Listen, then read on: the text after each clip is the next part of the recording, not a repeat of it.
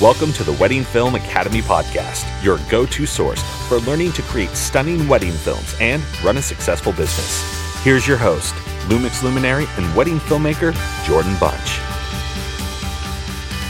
Hey everybody, and welcome to another episode of the Wedding Film Academy. We're starting a new series, and that's always exciting. But this series specifically, I think, is super important. Oops. I said series, and Siri thinks that I'm talking to her, so I don't know how to turn that off. But yeah, that's probably what you just heard in the background there. Always something fun to happen. That's actually the second time that she who shall not be named has interrupted my podcast. I actually did it last week while I was doing the pub chat with Adam. So second time's the charm. But we're starting this new series on editing workflows, which is obviously incredibly important to what we do. It's probably what we spend the vast majority of our time on. And so that's why I wanted to do this fairly early on in the podcast. And I was telling Sarah this the other day, but I feel like, to me, there is no one that I know who is telling better stories than Rick and Sarah. And a huge part of how they're doing that is through the edit. And so I wanted to talk to them about that. So with us, we have Rick and Sarah Pendergraph from Penn Weddings. Thanks for coming on, guys. So we are going to dive right into the topic. So talk to me, the first thing, of course, and probably the most important thing that we do as wedding filmmakers is our backup workflow. There's probably nothing more important, besides hitting record maybe, that we do besides our backup workflow. And I think for a lot of us, I would imagine that there are a lot of people out there who don't feel the same way, don't feel that that's one of the most important things, and maybe don't have a good backup setup and have likely lost some footage because of that. I was listening to a podcast. I could be attributing this to the wrong person, so I apologize if I am, but I believe it was Brian Caparici who said that you don't lose footage on accident, you lose footage on purpose. And basically what he was saying with that is, if you don't have a really great backup workflow, then it's your fault that you lost the footage. Now, I know there's sometimes where your footage gets corrupted or whatever, and maybe your camera doesn't have two backups, two card slots. But I think his point is well received. So talk to me about what you guys do in backing up your footage. Yeah, when we get home, it goes on the portable hard drive and gets dumped on backup drives in a Drobo. So we edit mostly off the portable hard drives, but it's backed up on the Drobo, which then is also backed up in the cloud using Backblaze. Okay. Which has saved us before, many years ago. Before we had the Drobo, we had a different hard drive array, which I will not name, but it went ballistic. Basically, I had everything backed up on multiple hard drives within the same enclosure. And had just started using Backblaze. And something happened where the hard drive essentially thought it was like losing connection and then gaining it again and then losing it and gaining it. And so, how Mac computers really scream at you if you improperly eject a hard drive. And it thought that's what was happening over and over. This has been improperly ejected. Oh, now it's plugged in again. Now it's ejected. And I wasn't even there when it was happening to stop it. And it ended up corrupting 2 of the 5 hard drives within the enclosure. And most of the weddings were spread out across different hard drives to where it wasn't an issue. But we had 2 weddings that were backed up on the 2 drives that crashed. Oh. That got corrupted. And that was before we were using the portable hard drives. Right. And I was like, oh, well, thank goodness. We just started using Backblaze. Yeah, so seriously. I've got this service now where I can recover everything. And I went to recover. And because I just started using it and was backing up terabytes worth of footage, I was able to recover everything except for like the 8 longest, largest clips of each wedding, which of course would be the toast and the ceremony. Oh. So through much hard work over the course of 2 weeks, we were able to recover everything. But yeah, we have been in one of those positions where even with backups, we were like, okay, time to figure out a new system. So yeah, now everything is on portable hard drive and backed up on hard drives within a Drobo, and backed up on Backblaze. So we try to put it several places. That was the worst 2 weeks of my professional career. I can imagine. Because that's a nightmare. I had I was still doing the full-time job, so I'd come home at night and go, so did you get any files back? And she's like, no. Next day it'd be like, well, I can find them, but they won't open. And then she was like, I took them to Geek Squad, and they told me there wasn't anything on them, and I told them there was, and I said, just give me my stuff. I'm going to take it back. I know it's there. And then finally, after a process of 3 different steps. Yeah, Sarah, so 3 different programs. Yeah, Sarah was able to get everything back, and that the day that she was like, yes, I got it. It was just like a major lift, a weight off my shoulders. I felt so bad that we had lost it, and it was just to be able to see her not be stressed out. So for that person right now who's out there listening and they're hearing your story and they're like, oh my gosh, I lost my footage too and I can't find it. What was the what was the final solution for you? So I recovered the files with Data Rescue, and which it took, it like searched these hard drives, which they were large hard drives. So its search process, its deep scan process took like a couple days. It found the files, but they were corrupt. And so then I repaired the files using a tool. I feel bad because I can't, it's like some German or something, like GARU, or I forget what it is.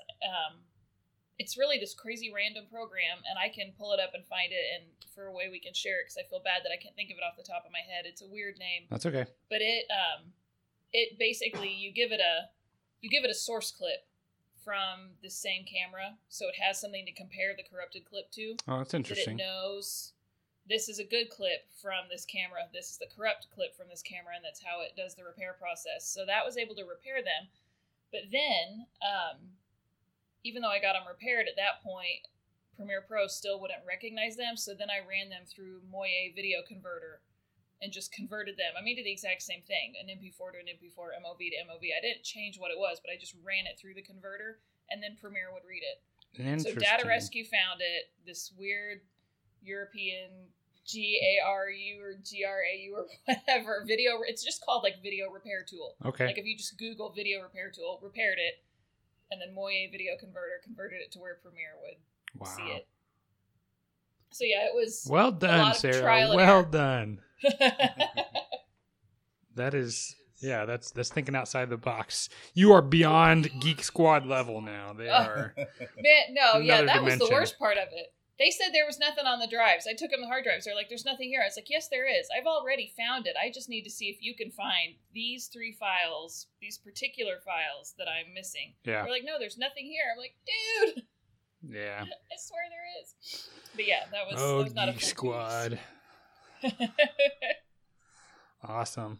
Well, since we're starting out the series, I'll just briefly share my backup workflow as well, and that's the only part of it I'm going to show. I'm not going to do it on every series here, but basically what I do is I have a working drive, and then I have 2 drives that are RAID 1, but they back up 2 exact drives together. So I put it on my working drive, then I throw it onto my massive drive, which is much slower. It's like a 32 terabyte drive or something stupid like that. And then it backs up through Carbon Copy Cloner, I think is what the name of it, to an exact duplicate sitting right next to it. And then it also goes on a portable drive because I send off my first round of edits to my editor who's here locally and works full time with us. But he kind of makes a first cut for me on this portable drive. So he has 1 copy, and then I have 3 copies here locally before it gets off of the SD cards. I do not have a cloud backup solution at this point. I'm looking forward to, probably in like a week or 2, We're actually moving into an office off-site. Right now I'm in my home, but at that point I will have my own cloud in the fact of like kind of being in two different locations. But I'm looking forward to that time. But right now we do have 4 backups, and one is technically off-site as long as it's with my editor. But then it comes back to me where I finish the edit. So that's kind of... we love having the cloud backup. It's a nice little extra bit of security. Backblaze has been great, and it's crazy cheap for unlimited storage. So yeah, awesome. I'll definitely have to check that out as well. Awesome. Well, now that we got that part out of the way, the boring part, but also the super important part, I want to talk to you about the edit workflow. So you've got everything backed up. Now talk to me through your whole editing workflow. Like start with like organization of clips right on through, you're making the final products. Do you do the first part?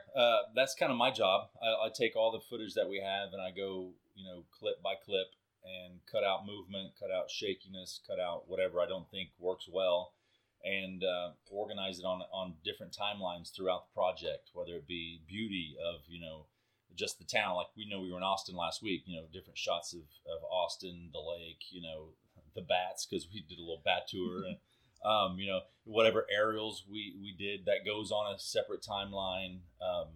Preps, getting ready, Sarah has most of the girls' preps, and I'll put all that down on a timeline. Then I'll put my guys' preps down, and if I happen to have any girls' preps, then I'll go back, and it won't leave as big a gap for the girls' preps to the guys' preps that I do for my girls' preps to her girls' preps, if that makes any sense. Gap as in a literal gap on the timeline. Like on the timeline, I'll just leave some space. So when it's time for Sarah to have it for the creative edit, she can just look at the timeline and go, I have this much girls' prep, I have this much guys' prep, I have this much just, getting ready. If we shoot some prep of the reception hall being put together, that kind of thing. So basically it's just, that's the process. I just take every single clip, I look over everything, whether it be a mispunch of just walking. Early on, I had a problem with hitting the record button and walking around. So a whole lot of walking Sarah's mouthing there. She says all the time. Yes. Every wedding, I was like, "How many times did you walk with the camera rolling?"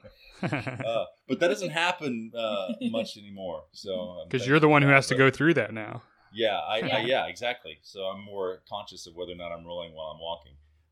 But yeah, I see every single clip that we shot that day, and it's somewhere around how many gigabytes usually.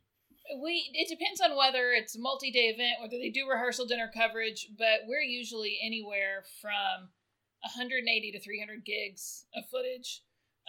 Excuse me. We had 2 weddings recently where we shot for multiple days. One like 5 days. Yeah. That was between 500 and 600 gigs.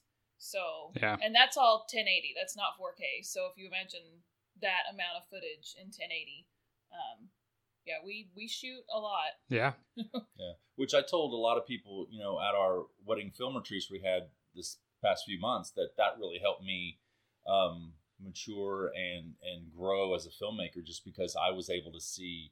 Because before, I would just go shoot with Sarah before I was full-time with her. Right. And then I never saw the clips again until the finished product, basically. And so being able to see what I had shot and see some mistakes that I'd made, or see some framing that I didn't like, I was able to improve quite a bit. And it really helped me understand what, your creative editor needs in terms of composition, shots, how long to hold things, just different things like that. So that was a really awesome thing to be able to do. Absolutely. If you're not editing your own stuff, then you're likely not going to improve as a camera operator, because it's just like you said, you might see the final products and, you did see all the final products, but you didn't see all the areas where you screwed up that it was so bad it didn't make it into the final product, right? Exactly. And now I can hide my mistakes. I just don't let them get on the timeline so she doesn't see them anymore. That's no, awesome. I usually know they happen though, because I think the first few weddings that he did the doc edit on, once I started getting him into our workflow when he joined me full time, we're in separate rooms. We're working in separate rooms, and all of a sudden I would just hear him yell from across the house. And I'd come in, I'd be like, "What's wrong?" He's like, "I can't believe I didn't hold that shot longer. I get it. I get why you were mad at me now. I get why you told me I need to get better at shooting this a certain way or whatever." He's like, all right, I'm with you now. I was like, okay. But I'd hear the yelling and I'd think, man, something huge had happened. He's like, no, I'm just mad at myself. I'm like, all right. Yeah. Who hasn't yelled behind the computer at their own footage, right? What'd you say, Jordan? I said, who hasn't yelled at themselves? Yeah. This is true. Yeah. So once I do all that, putting everything on a certain timeline, then I sync up the ceremony and the first dances, the toast and all that kind of stuff, and go through and just kind of trim them down as much as possible, and then do the doc edits on the ceremony and put it all together, and then hand it off to Sarah, and she makes the magic. Awesome. So yeah, at that point I start working on the creative edit, whether it be highlight, short film, feature film. We have 3 different creative edit links we offer. Okay. And I know everyone defines everything differently. Right. I've seen other people, their feature film is our highlight by length. So yeah, our highlight's 4 to 8 minutes. Our short film is 10 to 14, and our feature is 16 to 20. So those are broad specs, especially the highlight, 4 to 8 minutes. It's like, that's what you tell your clients. You get either 4 minutes or, maybe up to 8. It's just kind of completely up to your discretion. Yes, it is up to our discretion. I do like to leave it broad, partly because it depends on how much footage we walk away with. Sure. But also one of our things is always trying to, the whole under promise, over deliver, be the hero, let people get, feel like they're really getting their money's worth, which obviously we want them to truly be getting their money's worth. But if you say 6 to 8 minutes and then you deliver a, right on the nose 6-minute film, people feel like they're getting the bare minimum. Right. I can't remember the last time we did one that was 4 minutes. We say 4 to 8, but it's almost always 6 to 8. Gotcha. There are times when it's shorter, but that's usually if they do a highlight as an add-on. Okay. To a longer, like if they get the feature film, but they want the highlight to go on Facebook or whatever. Then because they're getting 2 creative edits, one much longer, we'll keep the highlight shorter. But yeah, we make it broad so we have some room to work with. Obviously, audio is a big part of that. Whether we walk away with a lot of story, a lot of audio or not, plays a big role in how long we think a highlight should be. Sure. Or a film in general. And so at that point, it really, the process depends a lot on the audio we have and how much footage we have. We have some weddings where it's an 8-hour day. We got, we know the one like little story we want to tell. They didn't do a ton of toast. Didn't have like really long personal vows. It's not like we have a ton of stuff to cull through. If I'm able to find a song quickly and edit like that, I can do in a couple of days. But I've had edits where I've spent, an entire week just because it's hard finding the right music, or we have 2 hours worth of toast to go through. So the more content you have, obviously the more you have to play with, but also the longer it takes. So we settle in for a while, or at least I settle in for a while when I'm doing the creative edits, and spend quite a bit of time on them, quite a bit of time working on those and finalizing them. And like you said, I think before we actually started the podcast, the knowing when to stop. Yeah. Knowing when to say, okay, it's time to stop tweaking this. It's done. It looks good. But yeah, it's once he hands it off to me, then it's time to do the creative edit, and then we just clean up the doc edit, and then we're done. Okay. Talk to me about, define these things for me, because like you said, these things are defined really differently from others. So especially, I think the doc edit is one that is, there's a huge spectrum of what the doc edit looks like. And it's not necessarily even dependent on the quality of the filmmaker, but sometimes they're just defining that as something completely different. I've seen some where the doc edit that's your ceremony video, and it's, it's 2 to 3 cameras, put together basically as if you're watching it live from these different camera angles, and it's just a ceremony. That's what the doc edit is. And for somebody else, a doc edit is a 90-minute feature-length documentary. So talk to me about what your doc edit is and what that looks like through the editing process. We basically have we deliver the ceremony, the toasts, and the first dances in full. Basically, just how they happened, cut between cameras. The first option you mentioned. Yeah, the first option Right. that you mentioned. So, like for the ceremony, it's its own chapter on the DVD, or USB or yeah. Mediazilla, whatever. But it's a 5-camera cut between 5 cameras of how your ceremony from the time the first person walked in, the grandma or whatever, until the last person walks out. And Right. I just, I cut between those 5 cameras throughout. And then on the same thing with the first dance, we usually run 3 cameras during the first dance and parent dances. So I'm cutting between those. And then with the toasts, sometimes we run in 3 cameras, sometimes we run just 2, just depending on the size of the venue that we're in. If there's enough space to be able to just plot them on put them on some tripods, and then have a camera that kind of roams around and gets reactions, that kind of thing. And I cut through all that. And it's kind of a secret, so don't tell any of our couples. But we also deliver cake cutting and garter toss, that kind of stuff. Yeah. So those are all separate chapters, on their deliverable media. Gotcha. So that's how our doc edits are defined. So it's not, there's no like you said, for a lot of people, it's an additional edit of everything that happened in the day, or it's like cleaned up raw footage. With us, it's those events as listed, start to finish, but no added music, no extra preps footage, no extra party footage. That stuff. It is what it is in the creative edit, and that's it. And if they want to see the rest of that, then they can actually buy raw footage. Right. And that's in our doc edits do get color graded, so they look a little nicer than just what it comes out of the camera. Right. Okay. And are you throwing like B-roll in between those things, or is it just like straight up, like in between the transition from like ceremony to first dance? Is there any B-roll in there, or is it just straight like into ceremony, start first dance? They're each their own separate chapter, like separate element. Like, so if it's the USB, it's a separate, here's your ceremony. You can, we use Mediazilla and use the menus in there. So, I mean, if you're to pull up that menu from Mediazilla, whether you're pulling it up online or on USB or on disk, you've got your creative edit, whatever creative edit you pick. You've got your full ceremony. You've got your full toast, your full first dance, and they are each separate chapters or separate elements. Gotcha. So it's not even, there's no B-roll in between, but they're not edited back to back. When your ceremony ends, it ends. You go back to the menu, then you can go watch your toast. Okay. Yeah, that makes perfect sense. Yeah, for sure.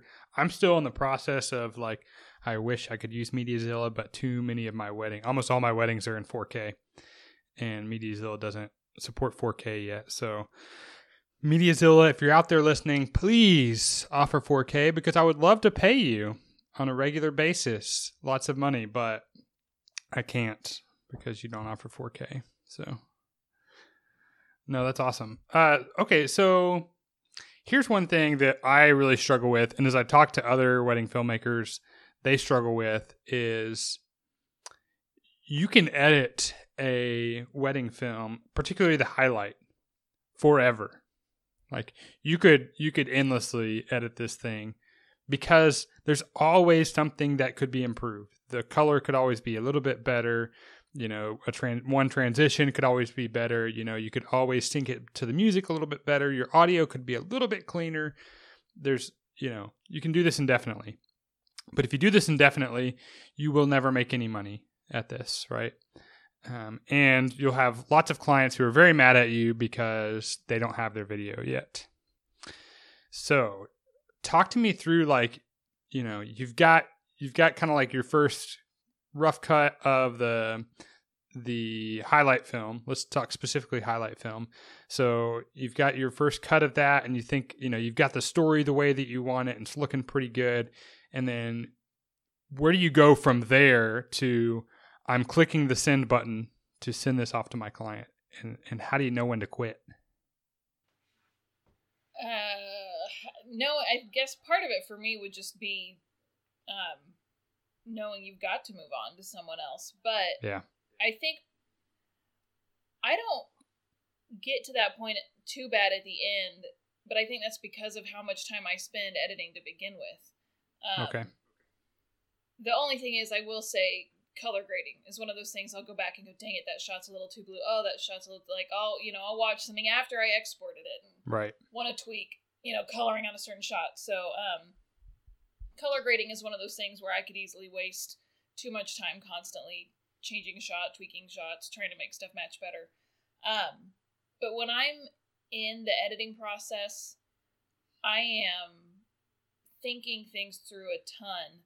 I will sit and I'll put down like certain things that I know where I want them to go, like the bride's entrance and a certain toast and the first look. I'll have certain things that I know where they're going to fit in the song, so I'll put them down, and then I'll watch through this, unfinished highlight 3 times, thinking about where certain shots are going to go.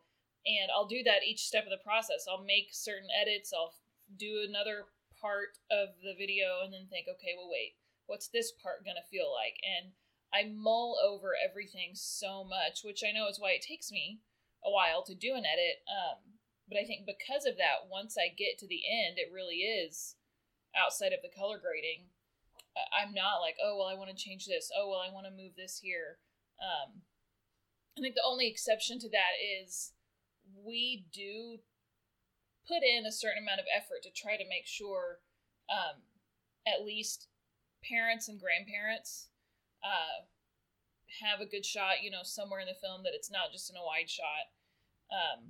I know that isn't a concern for everyone. It's like, you know what, I'm here to showcase the couple and that's it. And if that's the way other people work, that's great. I mean, part of me kind of wishes we could just not worry about it, but we know family's important. We've been on the receiving end on our own wedding of stuff that was lacking in family and being like, groom's mom kind of matters. Yeah. So we know how that feels, and we're always trying to make an effort to do that. So there have been times where I've finished an edit and been like, oh, crud, I forgot to make sure I got, this grandparent in there, and I've gone back and changed like one shot. But outside of that, color grading is really the only thing where I have to tell myself, stop. Yeah. It's time to get this out there. But I think that's just because I'm so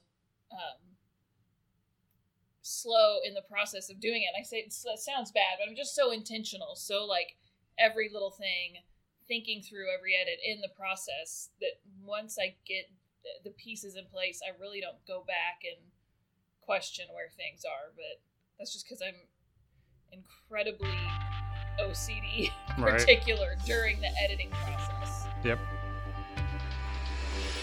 I wanted to take a quick break here in the middle of the show to tell you about a new way that I'm saving thousands of dollars a year on music licensing. First of all, if you're new to making wedding films, you should know that you can't just pay 99 cents to iTunes and use that in your videos online. It's against the law, and you could face a heavy fine or even jail time. Yikes! So, until now, you've had to pay somewhere between $10 to $50 per song on average to get good music for your wedding films legally. And then, if you want to use that same song in a different video, you have to pony up the cash again. For some of you, this means paying well north of $5,000 a year in music licensing fees. So, what if you could get unlimited, amazing licensed music for your wedding films for only $135 a year? This is amazing. I used to spend that much just on one video. If you want to learn more, go to soundstripe.com or click the link on our website. And now, Soundstripe is offering 10% off to our listeners with the code WFA10. So again, go to soundstripe.com and use WFA10 to get 10% off of your full year of fantastic licensed music for your videos today. Not only that, but when you use code WFA10 at checkout, your purchase helps support the Wedding Film Academy to keep bringing you amazing free content to help you make better wedding films and run a more successful business. Okay, so I'm thinking about two things that I have. I'll ask one at a time here, so it's because they're completely different from each other. But first is, since we're talking about just hitting that send button, on average, how long is it taking you from the time you filmed the wedding to deliverable? Part of it just depends on our workload at the time, like how much we're shooting. If we're traveling for destination weddings, that eats into it. But Yeah, for sure. I would say our average is a month. Okay, nice. Now, if someone gets like a feature film, they get an additional like 2 creative edits. That's going to add to it. It's going to take longer for us to get everything out to them. But our latest weddings, we've been getting like their highlight film up in a month. It might be 2 months before we get their package mailed out, just because, admittedly, once I get that highlight posted or that short film posted, then I am moving on to the next creative edit and sending it back to him to then color grade the doc edit and do some final tweaks before like the full package goes out, goes in the mail. But we're trying to keep it, now that when it was just me, I hit close to 6 months a lot. Now that was not, I still got highlights up usually a month to 2 months. But in terms of getting everything out, I did, come right down to the wire. Our contract is, we say within 6 months. But with Rick helping me now on the doc edits, we're trying to, get everything out the door within a month to 2 months of the wedding. Gotcha. Awesome. Okay, so the second question is, talk to me about color. I think you guys have y'all have a very specific look. You have, I think, kind of, to me, it's there's a very a warmness to all of your films with the color. You're not, for me, like, white has to be white. I'm just like anal about white has to be white. But for y'all are much more going after like the warmer tones. Talk to me about what the color grading process looks like for you. It's funny to hear you say we have a specific look, because we've been joking about how we had found our happy place when we were shooting Canon, and now that we're on Sony, I'm still like trying to find my total happy place with coloring. I love the cameras. I love everything about them. I do kind of miss Canon skin tones. So I'm still trying to find my happy place with grading Sony footage. But we use a combination of Film Convert and Magic Bullet looks. And we feel like we're getting a lot closer to where we want to be. And I get what you're saying about the whites. I do still play with my curves a little more now to try to keep the whites more white while having the warmth in the image. But yeah, we do love warm, warm, bright, happy tones. I think it just fits with our style. As much as I love the footage I see out there of people who have like the really dark, moody looks going on, I know that's just not us. I watch it and I'm like, oh my gosh, I love that. But we know that's not us. That's not our style. That's not the couples who hire us. So I have to be careful to not like sit down and be like, oh, I want to do that dark, moody, that looks so cool. It's like, nope, we're warm, we're bright. But yeah, we the main thing is Film Convert and Magic Bullet looks. Picking out, it's totally subjective, picking out the film settings you like within Film Convert, and in Magic Bullet we have a few things we use to help tweak colors and stuff, but we're not doing anything super heavy. We don't like use any heavy LUTs or anything, and I know with LUTs you can control the how strong they are too. You can control the strength of them, but yeah, we're not doing too much heavy grading to our work. We want it to have that look that it's been color graded to some extent, but we still want it to feel natural and clean. So, 10 years from now, 20 years from now, it's not one of those things you look back on and it's like, whoa, that's so, 2017, or that's so whatever. Because believe me, when we first got our hands on Magic Bullet looks many, many, many years ago, we were very guilty of, well, I say we. I do all the color grading, so Sarah, I was guilty of doing some of the heavy effects, the glowy looking stuff, and because you get this new software and it's like, look at all this stuff that it'll do. How cool is that? And I look back at maybe the 3 films where I did that. It didn't take long for me to see like, oh my gosh, this is going to be so dated. This is just going to look, forget 10 years. Was it 2 like years. Was it like very Instagrammy, or what was it? Kinda. It was okay. Do you remember? I don't know how many people will remember this app. And this was before we even used Instagram. It was out there, but we weren't cool enough to be using it. Do you remember the Best Camera app? And the whole yeah. Okay. Yep. And the Best Camera app had some pretty funky stuff that you could do. And the whole thing behind the theory behind it was the best camera is the one you have with you. So you take your iPhone pictures, you apply one of these filters from Best Camera or whatever.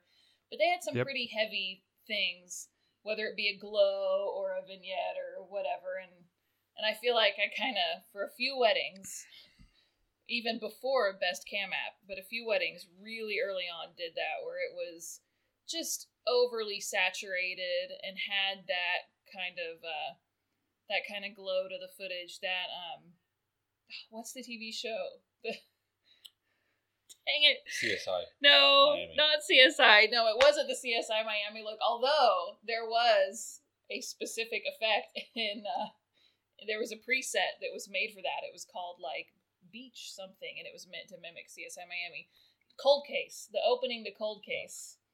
Everybody's got this glow around them, and I admit there were a few weddings where we did kind of the glow thing, and I was like, I did the glow thing, and realized really fast that's going to be super dated. So I try hard to stay away from anything too drastic, no matter how cool I think it looks. One of the things that is most important to us with weddings, I think corporate's a whole other beast, but with weddings where you're creating an heirloom for someone that that they're going to want to look back on, I really want to try to keep them as timeless as possible. I want to stay current. I want to do fresh work, but I also want it to be timeless. I don't want it to be something where people pull out their wedding album in 5 years or 10 years or whatever, and it's just like, oh my gosh, what were we thinking? Yep, for sure. No, I had reminds me, I had a guest on early on in the podcast, Clint Brock, who basically was saying like, I want to chase after those color looks, but I realize that if I go down that road, I'm going to be in this constant state of redoing my portfolio, because in 2 years, right now, maybe it's the, that really dark, moody look that everybody wants, but in 2 years, is everybody still going to want that? Maybe they will. Maybe it's going to be like the new classic thing. But, usually those things that kind of go on the extreme ends of anything are fads, And so he was saying, if I go down that road that I want to go down, I realize that in 2 years, I'm going to have to recreate my whole portfolio because nobody's going to want that look anymore.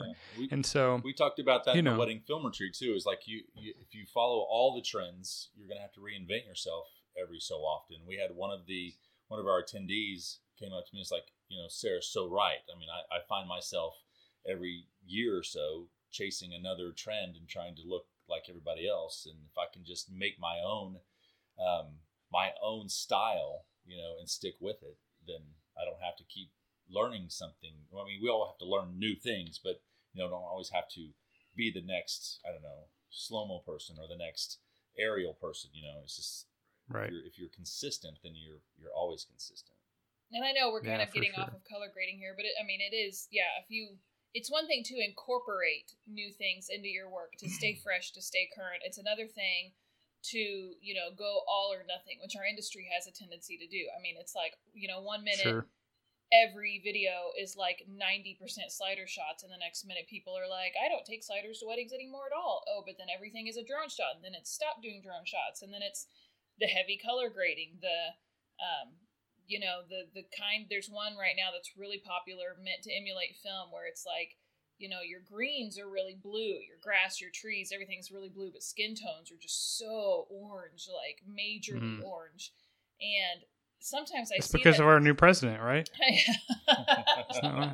Isn't that like the new fad, like the Donald Trump grade? The orange skin tones. Yeah. Well, in terms of color grading, it pretty much is, which is ironic. But yeah, it's like, you look at it and you get that it's cool and trendy, but I'm also like, man, that's really, I mean, that doesn't look natural. That skin looks really weird, and I can't quite bring myself to do it. And when it comes to anything that's a fad, we kind of made the point of like photography with selective color, Oh yeah. Selective color was huge when it first came out. It was so cool, man. How did you make that image? Black and white, and just the roses are red. I mean, that's so awesome. And so, those things, when they happen, yeah, they're incredibly amazing, and people are going to gush over you figuring out how to do whatever this fad is, but give it a year or 2 years or 5 years or whatever, and at some point people are going to be laughing at it. Yep. And I really don't want to produce work that gets laughed at 10 years down the road or 5 years down the road or 2 years down the road. So it can be hard sometimes when you see trends, like you said, talking with Clint, right? Is that who you said it was? Yeah. Uh-huh. You see some of that stuff that you know is the cool thing to do right now. Part of you really wants to do it, but another part of you knows some of that will stick around. Certain elements of it will stick around. But the all or nothing, the extreme ends of the spectrum, it's a real, that could be a fad, a real big fad that may stick around for a little while, or it may be gone in a year. And we try to steer clear of that. So I guess to bring that all the way back around to color grading... Yeah. We don't do anything too heavy. We just like to keep it, warm and bright, and give it a little bit of a look but with still keeping it pretty natural looking. I want to do the "Oh Brother, Where Art Thou" color grading, but Sarah won't let me. Yeah. I think that's just really cool. Everything in sepia. No. Yeah, for sure. There's a lot to learn from that film, for sure, when it comes to wedding filmmaking. Yes, tons. I love the whole scene with the engagement ring on that. This is true. Yeah, so there is something in there about weddings. Yeah. So in terms of like knowing what's faddish when it comes to your edit, is it just a gut feeling for you, or do you have some sort of filter that you're kind of like, okay, if it doesn't meet this criteria, then, or what is it that lets you know that it's a fad? Because it could just be you look at something like, oh, that looks awesome. Like, it, because it looks so cool, of course this is going to be around forever. So what's kind of like, how do you decide what's a fad and what is like the new, the revolution or the evolution of filmmaking? That's a tough question. And I think this is going to be kind of a weird answer because sometimes it's not so much the thing in and of itself, it's the amount that it's being used. Like right now, I would call slow-mo in our industry a fad. I don't think that means we do away with slow-mo. Right. It's funny, Rick and I don't feel like we've been in this industry like forever, like we've been in it a major amount of time, but we've been in it long enough to know that when we first started, slow-mo was not cool. Like it was on its way out. You were so dated. You were so uncool if you used slow-mo at all. And now it's back with a vengeance, and it's like, oh my gosh, it's the most amazing thing ever. And we use it occasionally. We'll use it in certain spots of our films, and we have over the years. Admittedly, there was a chunk of time there where we hardly ever did. But I would still have weddings where I'd be like, I really feel like this particular part needs slow-mo. So in and of itself, it is a tool like anything else, like a slider, sure, like a quadcopter. Like anything, the problem comes when the industry overdoes it so much that that's all you're seeing, and there's no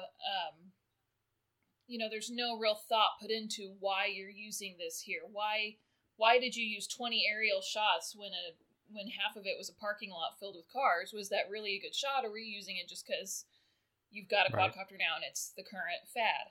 Why is a film 90% slow-mo when a certain shot really doesn't look good in slow-mo? And, popular movies are that way too. I mean, go watch real movies. Almost every movie incorporates slow-mo somewhere. But they pick and choose. They pick the moments where they want to emphasize that. So I think for me, it's just trying to not overdo anything. It's get a tool, but don't go crazy with it. Don't do too many aerial shots. Don't do 1 million slider shots. Don't do 1 million shots in slow-mo. Don't overuse anything. Use it with reason. Use it with purpose. Color grading is a little different because that's not, the amount you're using in a film. But I think it would be how heavy the look is for me. Unless, and again, I say weddings and corporate are very different.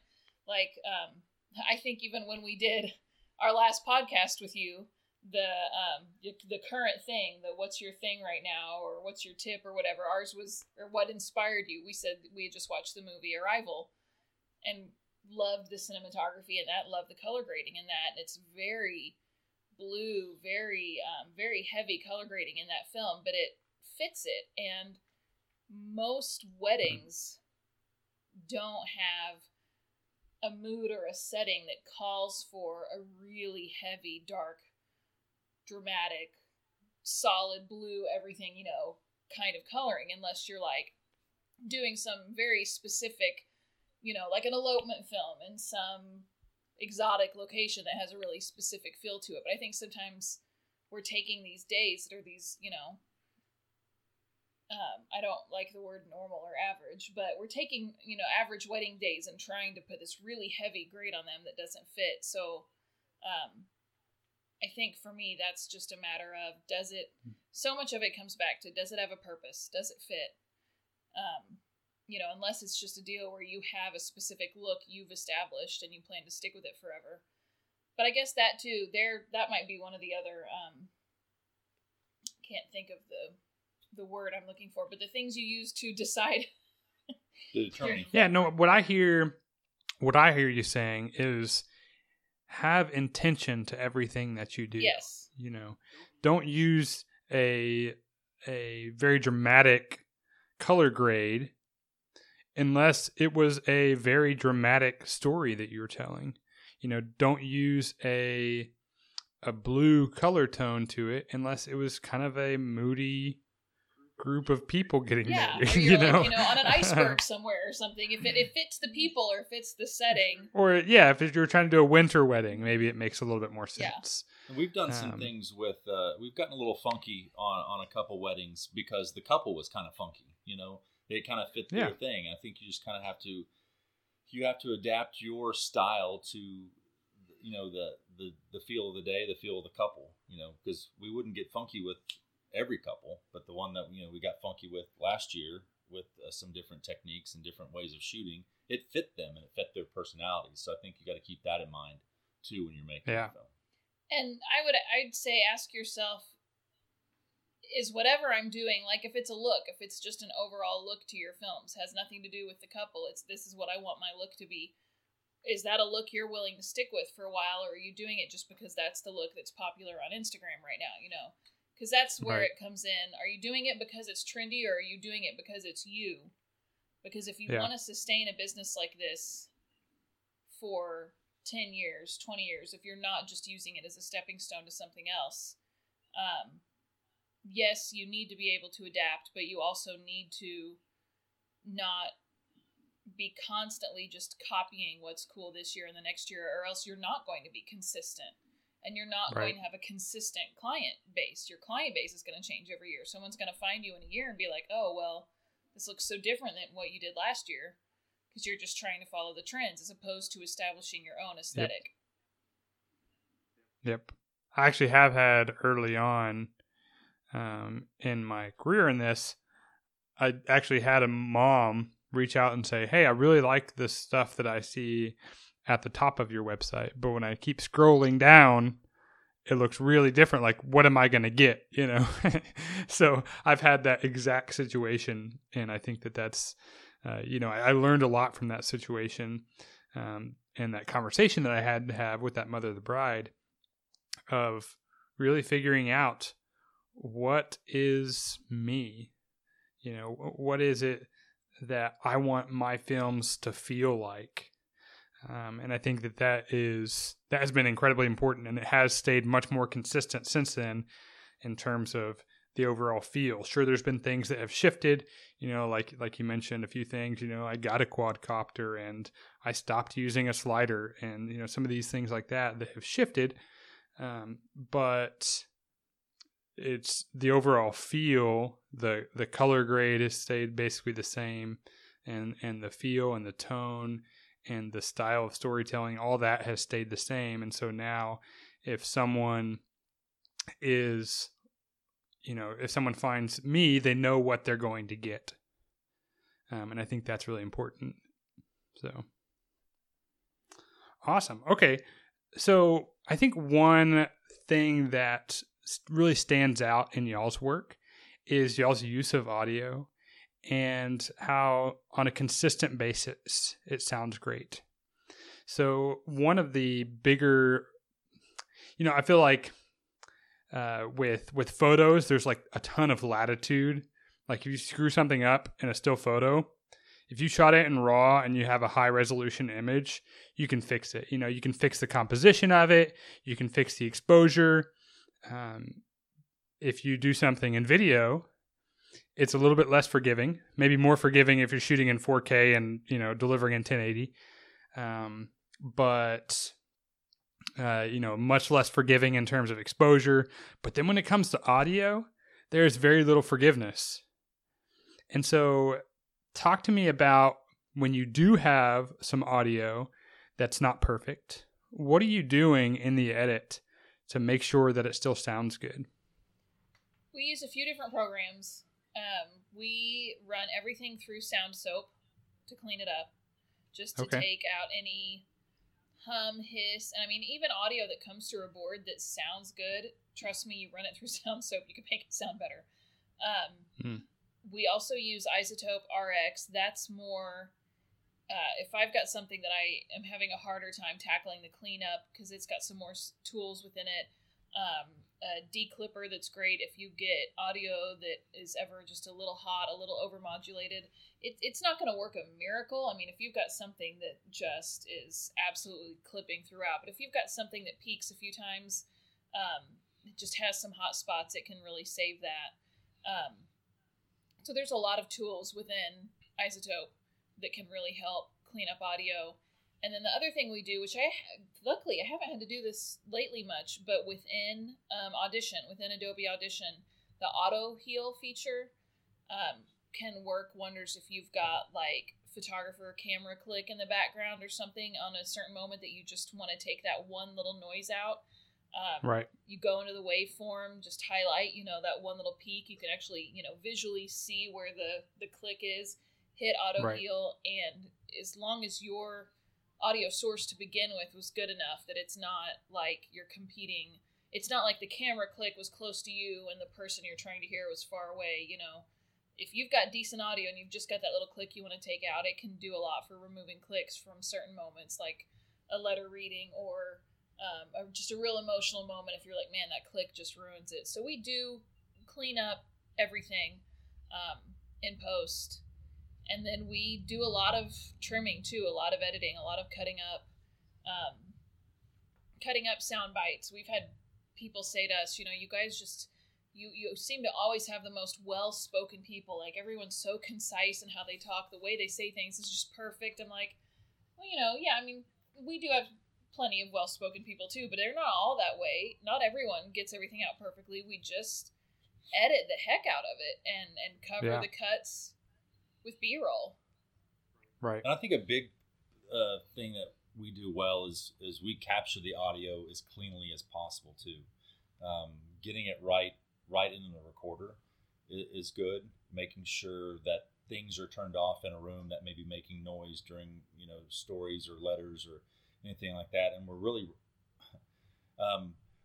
have lots of backups. Like we'll mic everybody, but also we'll get a feed from somebody. We'll put a microphone in front of a speaker to make sure that, we're getting several different audio sources just to make sure that, if something goes wrong with one of them, we still have it from somewhere else and can be able to make it work. So I think, capturing the audio as it's coming in at a good quality is a big key too. And it's funny, we still haven't gone the splitter route, which I know so many people do, and we've talked about it a million times, and so far our system really has worked great. But there have definitely been times where I've contemplated going the splitter route just to always have that guaranteed no issues with the DJ or the band doing something wrong that screws up the feed. And we typically get our feed straight out of the back of their speaker if it is a speaker, with a pass-through or with an out on it.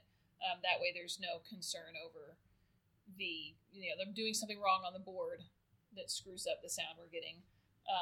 But we have talked about going the splitter route as well, just so you have that, that one more level of guarantee or peace of mind that you're getting great audio. But yeah, we record several sources, have several backups. Don't you do the splitter route, Jordan? Yeah, I've got one right here with me, actually. It's the, I don't know if I can pull it onto the screen or not. Here we go. The Whirlwind It's a 1x6, so you do one input and then it's got 6 outputs. Which, normally you only use 2 or 3, but it's nice to have the option. So I think it's like $100 maybe, something like that. So not too bad, 150 maybe. But to me, worth its weight in gold for sure. Because sometimes you just get that, that DJ who is going to limit you in a lot of things that you can do when it comes to the Toast audio. It's really hit or miss when it comes to the Toast audio, because it really just depends on A, how good the DJ is, and how good his equipment is, and C, if he's willing to work with you or not. Sometimes you have DJs who in advance, they know that they hate all videographers and they are going to be a jerk to you. And most of the time, thankfully, I don't work with those people. Most of the time, I have people who are very nice and realize that this is all a team effort. But sometimes you get those people and, you got to figure out a solution. So the splitter is a really nice option. I have had even once where a DJ was like, nope, you're not plugging that into my I was going to ask if you've ever gotten pushback on that. Yeah. When I just had like a Y splitter, I had a little bit more I had once or twice where I had that issue. Since I've brought the Whirlwind, it feels and looks and is a lot more professional. And so I've had less issues with that. But, I'm sure I'm going to run into somebody who's going to see this Whirlwind splitter and say, get out of here. So, we'll just deal with it however we can. Usually, when I deal with somebody like that, I am a little bit, I push back hard. I try to be nice, but I do push back hard because I realize that it's very important to the bride and groom. They spent a lot of money on this, and I'm going to do everything I can to make sure that it sounds great. And it helps that I know that I'm not getting references from DJ. No brides are asking their DJ who they should hire for their videographer. So I don't have to worry about the referrals on that end. Yeah. Awesome. So we are coming up on the hour here. So I want to move into hearing what your pick of the week is. All right. We know that it might be totally talking toys, which we usually don't, but we did finally switch from Phantom to the Mavic. And we travel a lot. This year, I think 60% of our weddings are out of state. We only have one wedding in the city where we live. Wow. And so the size of the Mavic has been very nice. This wonderful little, I think Rick took it in with him to the restaurant the other day when we met up with y'all in Austin, and someone made the comment, "Is that your man purse?" Or it was when we saw Matt. Yeah. We got together with it does look like a man purse. Yeah, he was like, "Nice man purse." We're like, "It's the Mavic." I know Scott Strimple has put the fear of God in me about leaving a drone with charged batteries out in the car during a hot day. So I always bring it in, and it's much easier to bring this little bag in than the big backpack that I had for the Phantom 3. Yeah. So that's really, really cool. But it's so great too in terms of it's easy to carry around through the wedding day and set up quickly if need be. And here, I'm sure plenty of people have seen it, but we don't have to take it out just to show how it fits in there. This teeny little, Yeah. It's just that's awesome. The portability of it is. And you guys were telling me at brunch the other day that is. It's way quieter too, right? Super it's not quiet. As loud as the Phantom. You're still gonna hear it unless you've got music going on in the background or some other source of noise around you. But it's definitely doesn't make as much noise as the Phantom. And just the setup time is cut in half probably because you don't have to put the blades on, and the remote control, just fits right into your phone. You don't have to worry about getting the wire out and hooking it up. And we did some flying near the reception or the welcome party for the wedding this last weekend, and I think it was up within a minute of us going, okay, let's fly the drone and get this shot of everybody on the lawn. So, you guys are tempting me. Quick. I'm telling you, we held off at first. It wasn't at first. I didn't want to do it because I was worried about the image quality. I wasn't sure I knew, even though I had heard it was on par with all the levels of Phantom 3, or better than some of them, but on par with the Phantom 3 Pro, on par with the Phantom 4 as well, but that the Phantom 4 Pro was better image-wise. And so at first I was really leaning toward getting a Phantom 4 Pro if we were going to upgrade. And then when we had our first wedding film retreat and Scott Strimple brought his Mavic and we saw some of the footage from it, heard how quiet it was compared to the Phantom, that was a big selling point. I was like, okay, that's worth it. If you're someone who shoots at home a lot, you don't travel much, and maybe you do more corporate work, then I would say go for the Phantom 4 Pro, or even, well, if you have the money, go for an Inspire, the new one, if you're doing a ton of corporate work, and aerials are like a big part of your income. But for us, where it's a few shots in a wedding film, typically, it's something that's just nice to set the scene, and we're traveling a lot, and it is mostly weddings versus corporate work. It ended up being a no-brainer for the portability of it, for how quiet it is compared to the Phantom. Yeah. I lean toward getting them all. I mean, that's my objective. That's my thought. Yeah. Is why I have the yourself? Phantom 4 Pro. Why choose? Get them all. Yeah, you could definitely have both or all three. Yeah. I might even need like a 3D robotic something or another. I don't even know what they have to offer, but I know they sell drones. Might as well get one of those. You can have drone parties at your own house. Just fly around. Every guy needs a fleet of drones. Exactly. You need a beer from the fridge. Just have the drone go get it. It's great. Exactly. Now that's a trick. We really need to get DJI on that. Actually, that sounds more like a 3D robotics thing. Probably. I think 3D robotics, that could be their niche. Is that they have drones that go get your drinks for you. There you go. I like that idea. Cut that part out so no one else does it. Yeah. That's our new idea. Shark Tank, here we come. Yeah. Yes. Awesome. Well, I'm going to do my pick of the week. I'm going to hold it up here. This is my Tenba DNA 10. I also have the DNA 15, but the 10 is my bag. I give the 15 to my assistant because it's bigger and it can hold more stuff. But I like the smaller, lighter one so that I don't hurt my back. But that's one of the great things about shooting with a mirrorless system, in particular a Micro Four Thirds system, is the lenses are all so small. Like in that little bag, I can fit so much stuff. It's crazy. Like I went to a shoot the other day. I was actually doing a photo shoot, and I fit 2 speed lights, 2 flagship camera bodies, a equivalent to an 80 to 300 mil 2.8, and a 3 or 4 other lenses in there, and the remote trigger for the speed lights. And a bunch of other stuff, and it's a tiny little bag. It's like, it doesn't even fit a 13-inch computer in it. Like it will only fit like an iPad mini. So it's really small. But if you're using a small camera system, particularly like, if you're using Panasonic, if you're using Sony too, you can probably pull this off a little bit less because the lenses are still big. But the Tenba DNA is kind of like the 10 is kind of like the perfect size for that. Or if you're using a bigger camera system and you're just not carrying a lot of stuff with you, then that's definitely a great option. And it looks nice. It's kind of black and charcoal, so it kind of looks nice on a wedding day. So that's why I got the Tenba DNAs. Oh, also, one other really cool feature of this bag. So check it out. It has the Velcro. It's loud, right?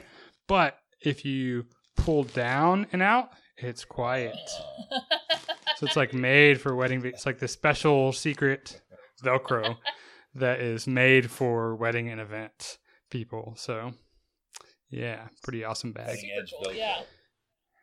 I'm telling you, I'm a little bit, I think a lot of people out there, especially a lot of guys, are gonna complain about their wives having a lot of purses, but then when you get into photo and video, then you end up having as many bags as your wife, so I am guilty of that. Although I've given a few away to my team and to some other people who I like that I don't use as much. So I'm getting a little bit better. I think I only have like 6 camera bags now. So I'm paring down. I use my camera bag until everything starts falling out of it. I'm like, okay, I better get a new bag. Mine's worn out now. So Yeah. Well, this one's tough. So next time around, check out the Timba DNA series. They make some awesome stuff, and it's like in 3 colors or something. They should totally sponsor this show. They should, Nice, totally. yes. I'm like, yeah, exactly. Sponsored Yeah. by. Awesome. Well, it's been awesome having you guys on. If you've been living under a rock and you don't know the Pendergraphs, where can they go to check you guys out and see your work? Penweddings.com. That's just like a pen you write with. PEN weddings.com. We're actually doing a site redesign right now. So wait Wait a couple weeks. Wait a couple weeks until we have a better website. We haven't redone our website since 2011. We're like, dang, it's time. But yeah, penweddings.com. And then, of course, we're on Facebook, Instagram, Twitter. It's pretty much Pen Weddings everywhere. So check those out and follow Wedding Film Retreat too. We're working on plans for 2018. So I was going to ask about that. Yep. So hopefully we'll be announcing some stuff coming up fairly soon. I say soon in the grand scheme of things, not like in 2 days. But well, I know people are going to be glad to hear that you are going to continue that on, because I've talked to a few people who are part of it, and they said it was just spectacular. And so I'm jealous, and hopefully I'll get to attend one of these in the near future. That would be a blast. Yeah. Fantastic. We loved them. Yeah, we definitely want to keep doing it. They may be tweaked. The form may be molded and tweaked a little bit. But yeah, the biggest feedback we got was that people loved that it was a getaway associated with it. They loved that it was small group, and one of the biggest requests we got was actually that it be longer. So while we may not do as many every year, it might be something where there's just one, maybe 2, but we were saying just 1 a year, but a little bit longer, and potentially somewhere nice and tropical or something like that. That is. Ooh. We've not nailed down location yet, so we don't want to totally put that out there. I like the sound of that. But yeah. So go ahead and get your passports now. Yes. Yeah, get your passports. We have we've looked at places like, U.S. Virgin Islands, trying to make it so people don't have to get passports, but we're like, yeah, passports ready. So it may evolve into even more of a getaway, be something a little bit longer. We know, and that was something we looked at when we did it the first time. And we just had enough requests from people like, if it's closer to home, I'll have a better chance of attending. So we were trying to, make it more accessible for people. But I think what we found was, first off, a lot of people flew in anyway. Like, a lot of people even went to one that wasn't the closest to home because they wanted to get away. Yeah. But I think the biggest thing we learned was many of the people who requested, like, I want it to be easier to attend. I don't want to have to fly. I don't want it to cost so much. That those people were really, a lot of them were really looking for something more like those, the multi-city tours that you've seen, like Ray Roman and Adam Forgione and a lot of people do, where you hit like 20, 30 cities, you're in a hotel meeting room for a day and a half, where it's not the event that we tried to create. So it's a lot more cost effective. And even with what we did, hitting 6 different locations and making it just a couple days, I still think that put it out of the realm of, I guess, budget doability. Is that a word? Sure. For the people who were wanting something closer to home, and we're like, well, we kind of like in the world of weddings, it's easier to either be mass production or boutique style. Living in that middle ground is pretty hard. Right. And even though the events ended up being great, I think we realized we really do need to just make it one or the other. It either needs to be small workshop, hit a ton of cities, not make it a full-on event, or make it a full-on event and let's just go ahead and make it longer and go somewhere. And hopefully if someone can't make it right away, they can save up and make it the next year. But yeah, the small group getaway ended up proving to be a really great experience in terms of getting to know people, sitting around the campfire talking.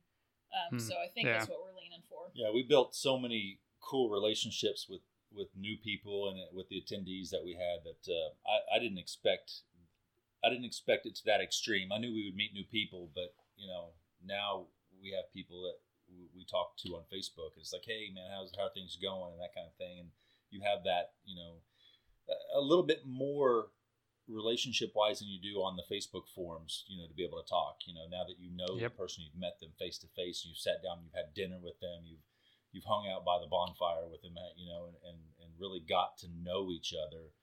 It's easier to talk and share ideas. I think that's invaluable. That's awesome. So, as you guys get more concrete plans, keep me in the loop, and we'll have you guys back on so you can tell our listeners more about that, because definitely want to make sure that that's a good opportunity for our listeners. So awesome. Sounds great. Cool. Well, thanks again for coming on. This has been spectacular, guys. Thanks, Jordan. Thanks for asking us. Yeah, great to see you again. It's only been a couple days. I know. That's right. Yeah. All right. Take care. The Wedding Film Academy podcast is produced by Taylor Juarez. If you found this episode helpful, be sure to subscribe so you never miss a show, and help us out by leaving a 5-star review on iTunes. And when you're done, head on over to weddingfilmacademy.org to chat with our other wedding filmmakers like yourself in the comments section. Until next time, keep making movie magic.